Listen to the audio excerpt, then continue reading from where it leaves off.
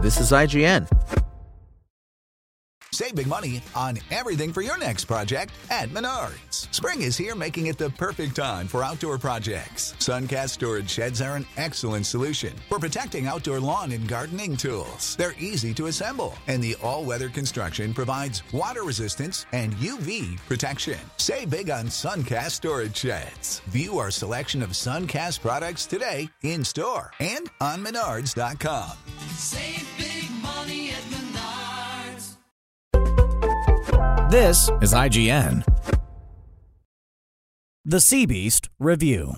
The Sea Beast premiered Friday, July 8th on Netflix. The Sea Beast, though a touch bloated, is an endearing, rollicking animated adventure that makes for fine summertime family fare. Hailing from Netflix Animation, the film tackles well-traveled themes, but the gentle genre mix here of pirates versus ocean monsters, as well as some nicely executed action sequences, helps craft a fun fable about acceptance and forgiveness. Directed by Chris Williams, Big Hero 6, Stories for Moana/Emperor's New Groove, The Sea Beast delivers a soft rogue's tale about a world filled by giant water creatures and heroic hunters tasked with bringing them down. A few generations have gone by since the Dark Times, when these monsters were said to outright attack coastal towns, and hunters are now so prevalent with their precarious occupation that orphanages now exist for kids left parentless because their folks went to war with a colossal sea serpent. Zaris Angel Hader's young Maisie is one of these orphans, though she dreams of escaping to the high seas and living a life of monster hunting like her mom and dad.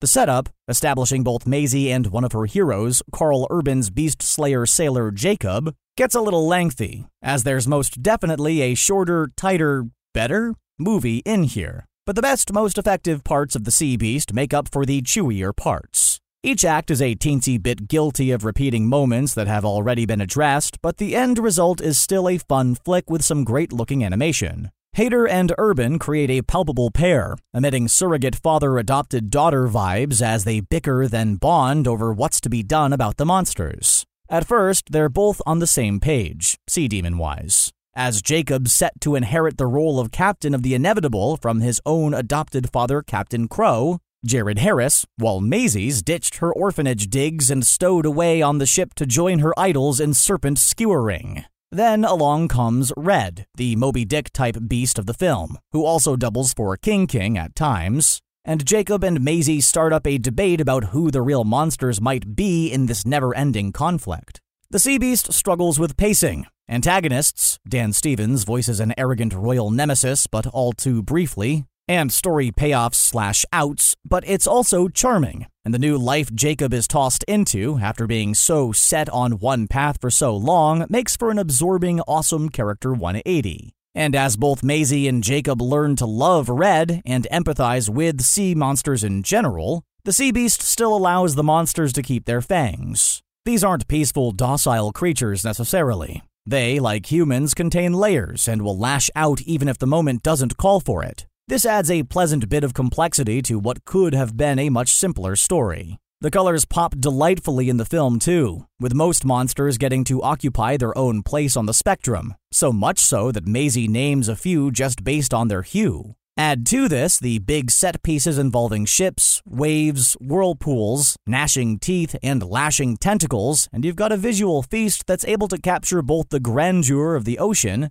and the emotions of a child. Jared Harris, as Captain Crow, seems like he'll be the type of father figure Jacob might have to avenge. But he blossoms into something much darker and more interesting. There are some unresolved elements with regards to Crow and his inner turmoil and dealings with a witch as the credits roll, but the story still makes better use of him than most other movies with a similar character. To be fair, Crow isn't the only lingering thread at the end of this tale, which is a shame since it seems like there was ample time to address everything. Karl Urban, currently starring on The Boys and known for other wonderful sci-fi grumpiness in Dredd, Star Trek, and Almost Human, gets to engage in some kindness here, as Jacob blossoms from narrow-minded to protective and compassionate. Jacob, as someone being tasked with breaking a cycle of violence, has a steep learning curve, but his time with Maisie and Red and Blue is handled with enough care to make his transition viable. The verdict. Despite the story itself needing a shave, The Sea Beast is a sweet, delightful distraction filled with maritime monster melees. a solid emotional core, and bewitching visuals. It's got heart, decent world building, and a vital message, though the setup's overlong and the ending's choppy. Spoken Layer. Ohio, ready for some quick mental health facts? Let's go. Nearly 2 million Ohioans live with a mental health condition. In the U.S., more than 50% of people will be diagnosed with a mental illness in their lifetime. Depression is a leading cause of disability worldwide.